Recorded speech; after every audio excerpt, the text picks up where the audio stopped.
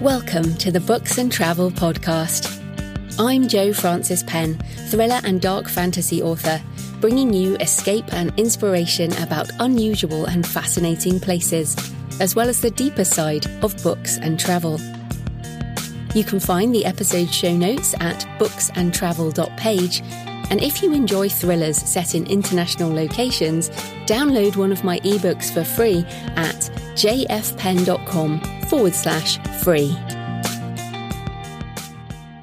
Hello travellers, I'm Jo Frances Penn, and in this episode I'm talking to Ginny Reddy about finding magic in the natural landscape. There are places where the veil is thin and where we can connect with the other, if only we learn how to listen. Ginny and I discuss the attraction of islands and labyrinths, aspects of pilgrimage, seeing our local area with new eyes, and whether those of us with wanderlust in our souls can ever find home. This connection with the landscape is a topic I love to talk about and have personally experienced these thin places, a moment that could be called spiritual or magic or an encounter with God or the goddess or universe or whatever you believe in. I often thread these experiences into my novels and am intending to write more about it in my own travel memoir, which is emerging slowly. I might also put them together into a solo episode at some point. But in the meantime, I hope you enjoy the interview with Ginny.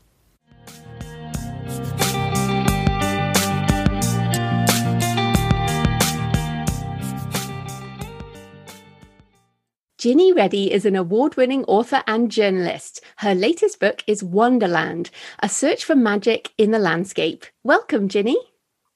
Hi, Jo. Thank you so much for having me. Oh, I'm excited to talk to you. I love the book. I've got it here in hardback on my desk. Oh, brilliant. It's also just come out in paperback. So, there you go.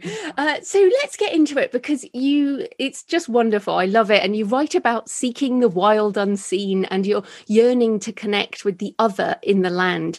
And I wanted to start with a sort of talk about magic. The book is about a search for magic. But what do you mean by magic in this context? Right. Okay. So I should give this some context so people will know what I mean. So I'd been a travel writer for some time before I came to write the book. And on my travels, I'd had opportunities to meet people from Indigenous cultures, people for whom the idea of being in relationship with a sentient, animate earth wasn't unusual, was something pretty normal. And the idea that there is human and then more than human life, and we're just one part of the whole, was an idea that really, a way of being that really resonated with me. So this idea of wanting to develop a relationship with a responsive universe, this wild unseen, is something I wanted to explore in my own way. I was asking myself, might it be possible for a regular person like myself to experience a glimpse of the world as seen through these eyes? So by magic, I mean, I guess the understanding that as humans, we're just one form of intelligence and that we exist in a world of multiple intelligences, and asking how might we communicate with some aspect of this intelligence or intelligences. So really, I wanted to inject a spiritual dimension into my roaming, and so the kind of seed for the journey was sown that way. So I'm talking about, so while I'm going into landscapes, and while I'm appreciating the physical beauty of the landscapes, there's a kind of parallel journey going on where I'm trying to open up to the spirit of the landscape. No, that's fantastic. And I resonated with the book because I feel the same way. I feel that there are these places, as you write as well, where the veil is thin and where I've had these experiences where I felt like, there's more than human life here. I might only be the only human here right now, but I am not alone amongst nature. And I think one of the frustrating things is that this doesn't happen all the time. So I wondered, what are your thoughts on how can we open our minds or our spirits, I guess, to be more aware of these places? Okay, so it's not just places, but also the idea that all living creatures within the natural world have a sentience. So animals, plants, birds, trees, as well as what we would call places. But in terms of opening our minds, I guess it's to do with the sincerity of our intention, about listening deeply, slowing down, asking questions, putting questions out there, and kind of entering into this with a beginner's mind in a spirit of playful experimentation and then letting go. So you have to want to fashion your own journey, and that takes time and dedication. And it's not a kind of dial-up experience. You can't prescribe it in a way. You have to want to go on this journey yourself and create your own journey within your own life and relating to questions you may be asking yourself. Yeah, because I feel like you're a travel writer and you've written articles and various things where the focus has not been on that spiritual side. And I feel like a lot of travel writing now is almost Instagrammy, sort of 10 best places to go in wherever. Yes. I mean, I was a travel writer, so I did those sorts of things myself too. But I found that as time went on and I was drawn increasingly to these wilder landscapes, and when I'd have encounters with people from Indigenous cultures, it just opened up a whole new way of relating to places. So it wasn't just about the destination. It was about honoring the spirits of the people or the ancestors of a place, and going there with that intention, and then discovering that really interesting things would begin to unfold when you went to a place embodying that kind of spirit of gratitude and openness. And then magical things would begin to happen, and I call them synchronicities that would begin to unfold. So I just feel that there's this whole other layer out there, and we all can access these things, but we have to want to, and in our own way. And you could too. Anybody could. It's just a question of needing to slow down and listen deeply. And I wonder about that listening, because I've definitely had more of these experiences when I've been on my own, as opposed to even with my husband or with other people around. Do you think you need to be alone to sense this? Well, I find it helps for me because there are fewer distractions. If you're chattering away with somebody, you're less likely to be open to what's going on around you. You're less likely to be sensitive to atmosphere, you're less likely to be truly present. But I found, I have a mate that I travel with sometimes, and we're on the same wavelength. And interesting things have happened when we've traveled together, because we've often set joint intentions and travel together in that spirit. So yeah, you can have interesting experiences if you travel with somebody else, for sure. Mm. And one of the places you write about is Iona, and you do talk about islands as well in general. But for Iona in particular, I guess for people listening, where is it and why did the island leave such an impression on you? So Iona is one of the Hebridean islands in the Outer Hebrides in Scotland. And so at this point in the book, it's probably about halfway through the book. And I decided I wanted to put my money where my mouth was. And I was going to go to Iona, which if you've been, it's a 12-hour journey, and it's not something you do spontaneously. I think it involved, it's 12 hours, even with a flight, a train, this is from London. Yeah, from London. Sorry, from London. Yeah, I mean, obviously, if you live on neighbouring Mull, it's a lot shorter, a shorter journey. So I was going to go to Iona, and I was going to ask the land, or the spirit of the land. And when I say that, I don't really know what I mean exactly, because I'm a human. I'm not in spirit form. I'm not a shaman. I'm just a regular person. But I was going to ask this spirit of the land to guide me, and whatever I would feel guided to do, I would do. And so I didn't have any plans. And when I told a travel writer friend about this, he was a bit, he was a bit skeptical, and he said, "You mean you're just going to rock up there and be a bit spontaneous?" And I said, "No, that's not what I mean. This is different. I'm going up with an intention, and it's different." So I got on the train, and then I think by the time I got to Glasgow, I had this email from an acquaintance, and he said, out of the blue, he said in this email, "If you're going to Iona, why don't you try looking for this temple in the land?" and ask yourself, in what dimension does this temple exist? And I was just overjoyed when I saw this email, because I thought, that's it. That's my mission. That's what I'm going to do. It's the land. This is the land speaking to me. So I went to Iona and I was very excited. And I went around asking people, quite randomly, have you heard of this temple in the land?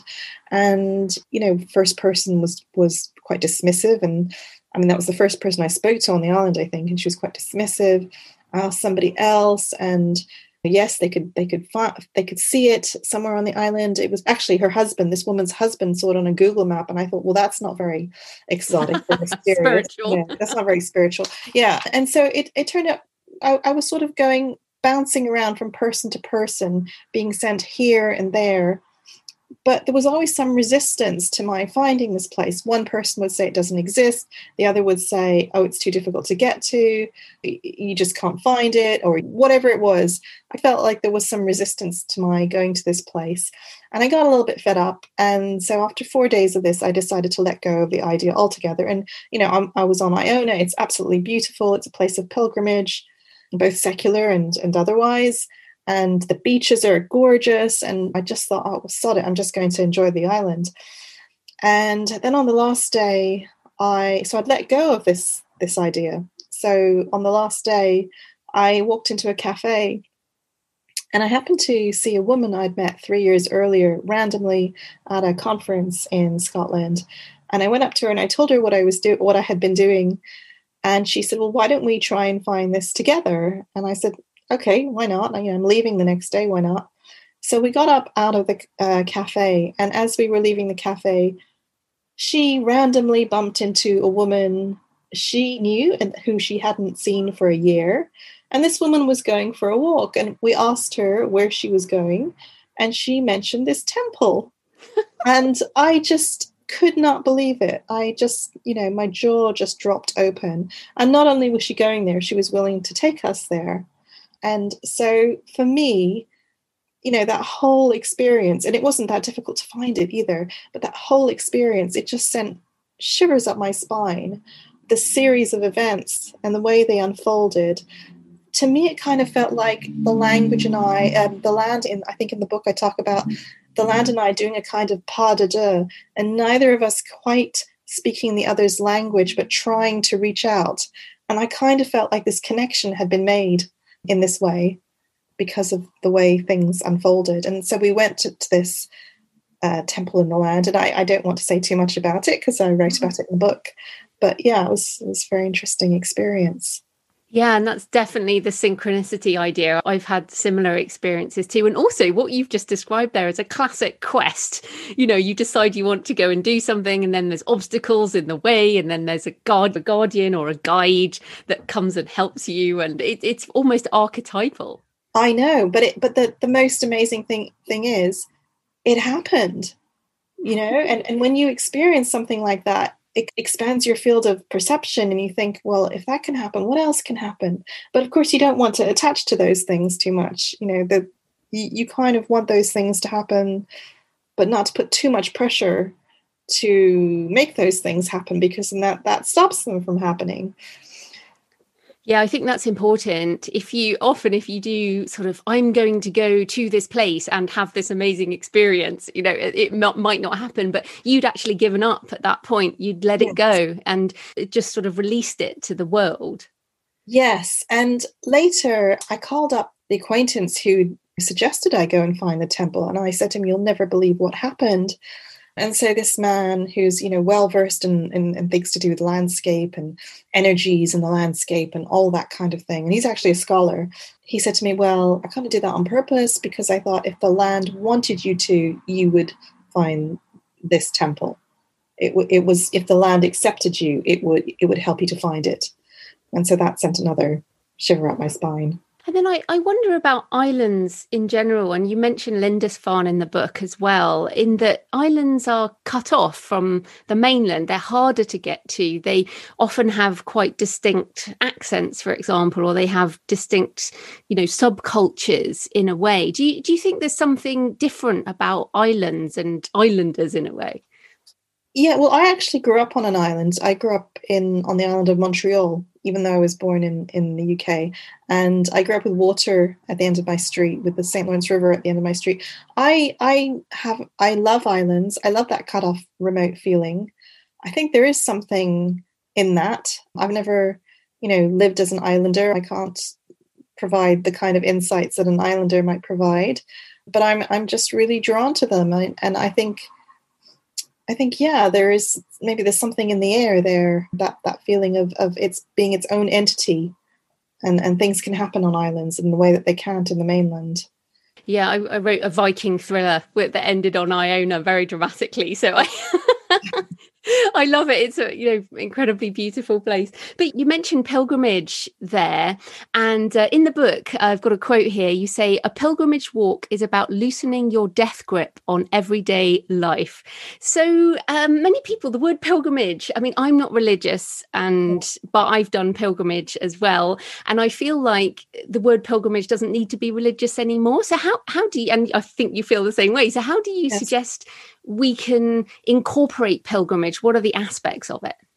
Well, I mean, pilgrimage is really an opportunity for reflection, a chance to ask a question. We all have things we want answering, things we want in our lives, things we want to let go of.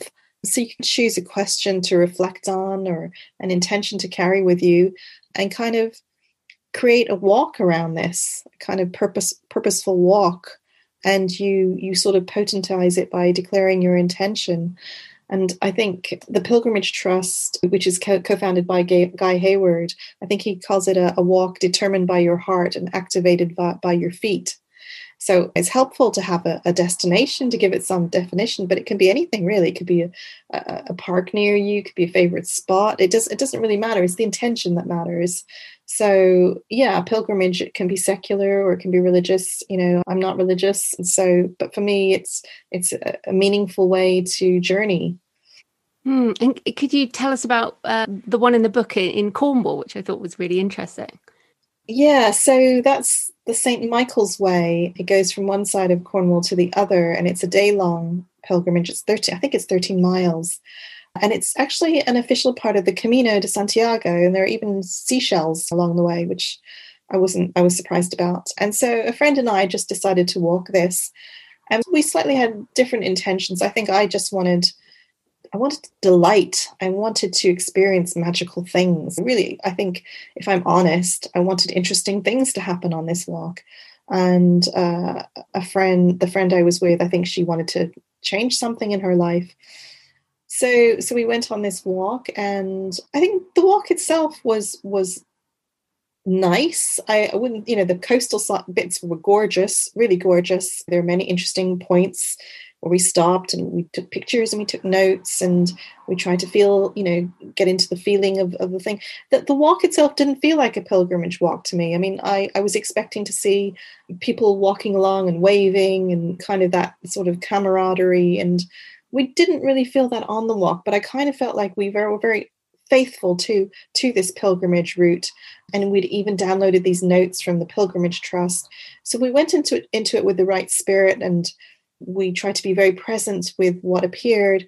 But the real reward came the day after. It was almost like we did the work of the pilgrimage. I think there was one part on the walk where you were supposed to, there was some mythology around a giant, and if you wanted to right past wrongs, you had to find this water and carry the water to another part of the pilgrimage and deposit it there. And we did all this. We did everything. So we were very faithful to it. And the next day, we were just chilling out, and we were going for a walk on a part of I think it's called St. Ives Island Peninsula, and we came across this dolphin, and we thought this was wonderful. But then this dolphin kind of preoccupied us for a bit, and we carried on walking, and then we saw this amazing double rainbow. And I know it sounds crazy, but it was like nobody else around us could see this rainbow. And we were leaping up and down, and there were teenagers next to us, and they weren't even looking at it. And there was a Japanese couple, and they weren't even looking at it. And we kind of felt we were still in this liminal space. And maybe it was incredibly egocentric to think that this double rainbow was there just for us. And, maybe we had really vivid imaginations, but that's how it felt to us. And it was just this really beautiful sight. I guess in a way it doesn't matter, what it was or wasn't. It's how it made us feel. And it was really nourishing. Yeah, I've also found that the gifts of pilgrimage come later. I did the Pilgrim's Way to Canterbury from London, and when I arrived, just was full of disappointment, and I was really tired, obviously. Yes. And I was like, why haven't I had some massive insight into the world? And then the following month, I had this huge burst of creativity and a load of realizations that didn't happen on the pilgrimage, but happened later. So I wonder if that's actually a common experience of pilgrimage, that the gifts come later. I think maybe it is. I find that often with journeys, it's later. Even now, nowadays, I think I often intentionally go for a walk if I want to stimulate my creativity as a writer, and the ideas don't come on the walk. I'm just walking. The ideas definitely come when I finish the walk, though. Yeah, I think there's some kind of psychological rest that can go on when the body is engaged. Yeah, and there's something to do with walking, the way it stimulates the brain, I think. The left and right hemispheres of the brain, I think, are stimulated when we're walking. I remember reading that somewhere. Yeah. So one of the other things that was quite exciting is that when I was reading your book, I discovered this worldwide labyrinth locator. And what is hilarious is I live right next to one on Salisbury Hill in Somerset. And I went and visited it and put a picture on Instagram, because I was like, I've been walking past this for years now. And I visited labyrinths in other countries and churches and different places. But I've walked past this one locally to me and hadn't really become aware of it. So I wanted to thank you for that, but also ask you, why do you think labyrinths have this sort of archetypal attraction, and what's been your experience? Well, first of all, I think it's interesting that you saw the labyrinth after you'd read the book, because isn't it fascinating how sometimes things are there very nearby and we just don't see them until the time is right? So I think that's interesting. For me, partly it's to do with the visual appeal, the spiral. It's kind of land art. And equally, I find mazes appealing too. But for anybody who doesn't know, the difference between the two is that a labyrinth is a single spiral with one entrance and one exit.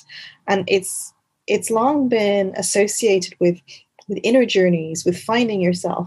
And a maze is just the opposite. A maze has dead ends with twists and turns, and it's all about escapism, about losing yourself.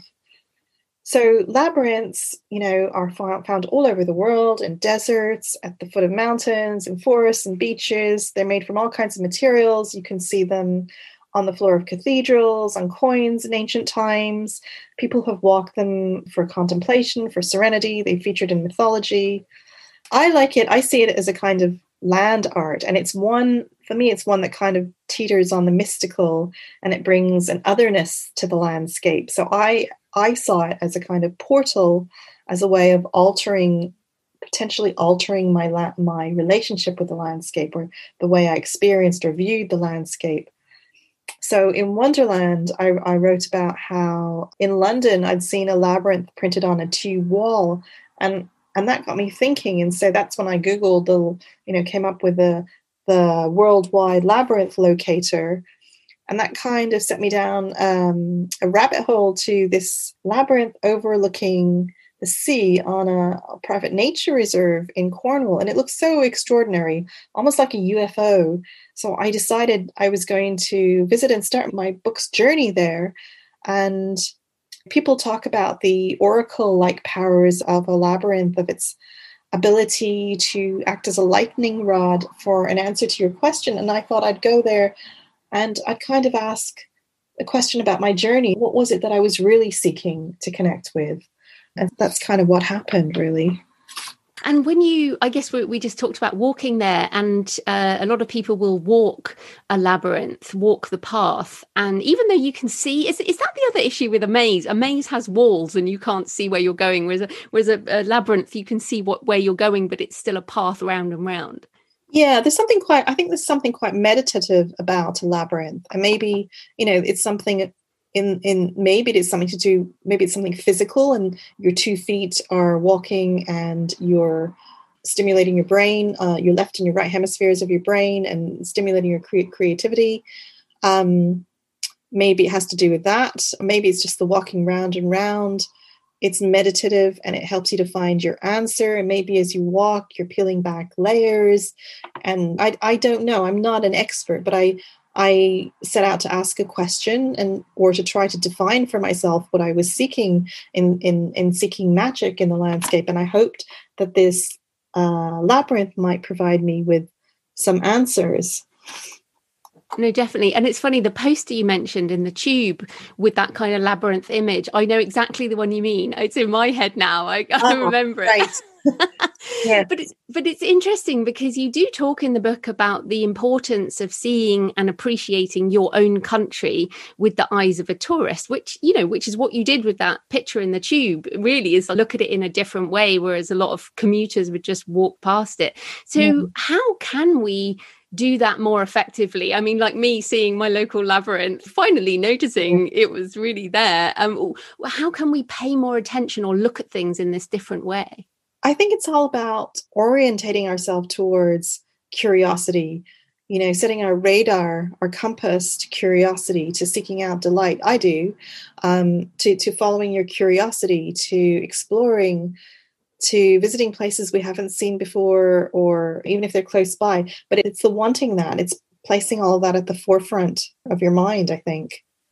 And then coming back to the word magic, I also wonder if it's a bit sort of allowing yourself to be a bit more woo-woo, because we both said we're not religious, but we're using words that people have certain expectations around, I guess. And you've said several times you're just a normal person. And I wonder if it's allowing ourselves to experience these moments of magic rather than pushing them away because maybe they're a bit weird. Well, I think within the Western mindset or within Western culture, people can be very dismissive of these views. And I think it goes back to colonialism. The indigenous beliefs were often oral traditions, and they were not allowed to be part of mainstream knowledge bases. Why? Because of whoever was creating those mainstream knowledge bases was afraid of difference, afraid of their own dominant narratives and beliefs being uprooted. And that kind of gets embedded in books and in consciousness and carries on down so that it becomes okay to be dismissive of these things. And also, I think Descartes, in his meditations, he dismissed anything that wasn't material and physical as illusory.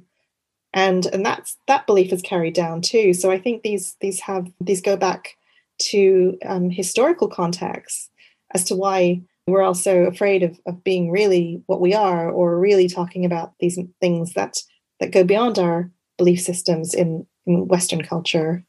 And then I think another reason I noticed the labyrinth is because during the pandemic, we've walked the same route over and over again, during the various lockdowns. And I feel like I've seen more than I did before because it's been different seasons, and I've just done the same thing a lot more and appreciated it a lot more. Do you think this is something that the pandemic, maybe a gift of the pandemic? It's been terrible in so many ways, obviously still going on, but do you think it has changed people's appreciation of the local space?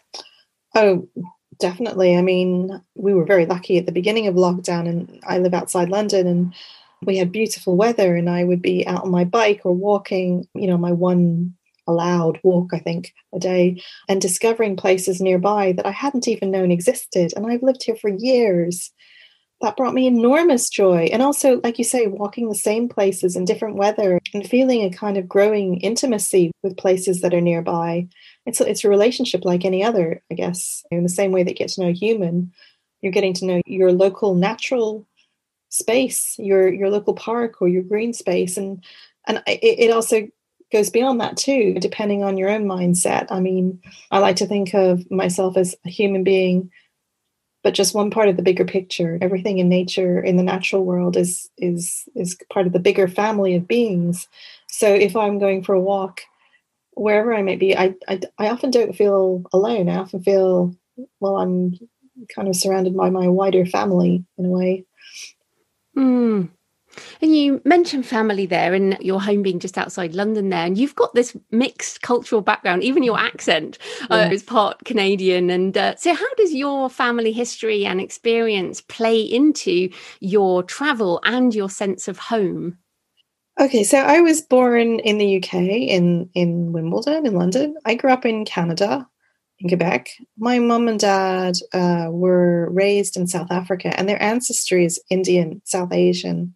So these days, I like to say I'm able to see with more than a single pair of eyes. I'm able to see the world through maybe four pairs of eyes, three pairs of eyes. And my relationship to a place has so many dimensions to it, as it is for anybody, including my own background, my race, my gender, my outlook on life, my interests.